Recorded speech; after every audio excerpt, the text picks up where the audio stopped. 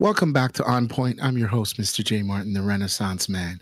Remembering over COVID, remember what we had to do. We were ready to go to doctor's offices. They were all closed, and we didn't know how to do it. I had to get a physical done by my doctor. How did he do it? He went onto a computer and told me to take off my shirt, which felt kind of awkward in front of the computer trying to show him what I look like. But obviously, he said I put on a little bit of weight and proceeded to tell me I had to walk more. It's a little bit of pounds, but the same doesn't bear when having to go to the dentist. A lot of people took this opportunity to wonder, and there's always been a skepticism of going to the dentist and a healthy fear some people have of it. I had to bring in a specialist because not going to the dentist over the 2-year period of time can affect you in more ways than just your teeth. I brought in a specialist. She's an independent registered dental hygienist and founder of the Independent Mobile On-Site Dental, which great. They practice dental hygiene by coming to you mobily by car. Janet Amiel is with us. How are you today, Janet? Hi, Jay. Thanks for having me on. I'm doing well. I'm happy to have you. Now, people aren't going to the dentist. Tell us what's happening. First of all, tell us how it affects us by not going over a long period of time and what practices we should take. Well, there's so many things that can go wrong when you don't have your regular dental hygiene, first of all, treatment done. Dental hygiene affects your overall health. You can get periodontal infections, which are infections of the gum and surrounding tissue, cavities, can affect all these different things with your overall health that a lot of people don't even know. Mm-hmm. And that's another part that a lot of people don't know. They figure it's just within your mouth, but it can work its way down.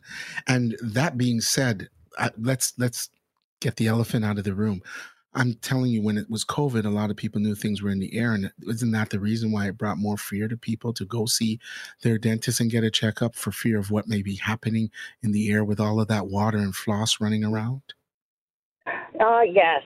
So actually, in 2020, when the whole pandemic started and everything caught us off guard, dental professionals had to actually close down for, I think it was about 4 months that we had to be closed down. And the reason why is because, we didn't have a lot of PPEs and also the aerosols in the air. So we had to implement more protocols, such as like air cleaners, air filters. We had to implement more procedures in order to keep the public safe. So we've implemented quite a few procedures. Go ahead. And how much safer is that now that we've made these changes for people to go back and get fixed up at the dentist? Well, it's very safe. Like we've the public health and the national and provincial dental and dental hygiene associations came together and they worked with the CDC's recommendations to implement all these aerosol removing equipment.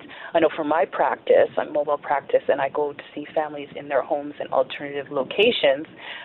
So for myself, I had to implement a lot of things, and we had to also provide follow times, which are spaces between patients, so that those equipments can work and clear out the aerosols. Yeah. So tell us a little bit more about that. You are a mobile dental hygienist. Tell me how that works. I've never really seen it come to me. Let our listeners know how that service works for us. Okay, so in 2020, or about the early 2000s, I started started out practice. My dental hygiene practice. It's actually 2007 is when legislation allowed dental hygienists to go out and see patients in different settings.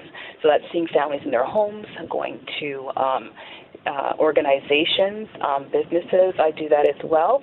So the reason why they did that is because there's always been a fear of people going into dental offices.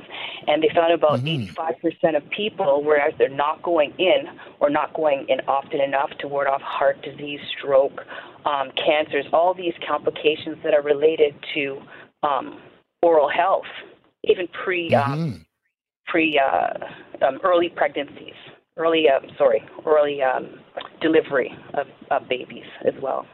Oh, really? I had no idea that those were connected. Wow, I learn a thing or two every day. How would you say that now, especially now, what can we do things publicly to let people know that we can spread the awareness of what elevates the apprehension of what happens with individuals regarding dental, to make preventative dental treatment a little more better for people to experience during these times?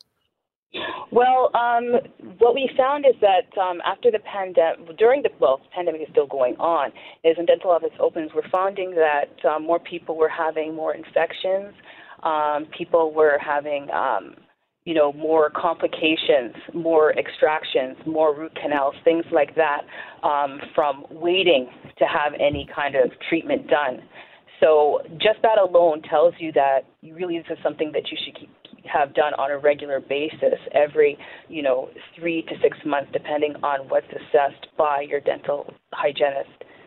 Yeah. Mm-hmm. But what I have to say is during the whole pandemic, most people just sat at home and ate. Everyone who put on weight had to do it by means of eating. And a lot of times while they sat and ate and watched movies after movies after movies, they weren't rinsing, they weren't flossing, they weren't taking care of their teeth. And they don't even understand on how many years they probably aged their teeth in terms of not getting the right hygienic treatment to it. And to that, I think they need to hurry up and get a head start. So to be honest with you, Janet, I'm really happy that you are on the show and we are able to interview you today regarding this subject, because I think it's very important. And I think so many people let 2 years pass where they didn't see anybody and figured they're the same way they left. Your teeth need to be taken care of. They need to be taken care of by a professional. And we're here with Janet Emil to let us know that not only does she provide a mobile service to do so, everyone should have to try to do so, because it just helps prevent some of the diseases that are taking place. So before I let you go, Janet, let us know some of the things that you help by preventing, which my mom always said, prevention is always better than cure. Absolutely. Well, what you should be doing is you should be doing your regular maintenance, which is your brushing, flossing, and also you're having your regular maintenance done by your dental professional, which would be for your cleaning, would be your dental hygienist.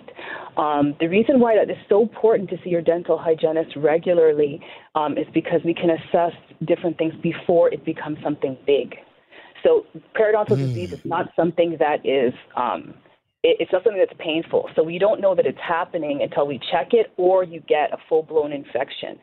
And think about it, when you eat or you're taking medication, you're taking it through your mouth. So if you're bleeding or you have an infection in your mouth, you're swallowing all of that. So where do you think it's going? It's going into all your body systems, right? So that is really, really important. So that's something we want to push.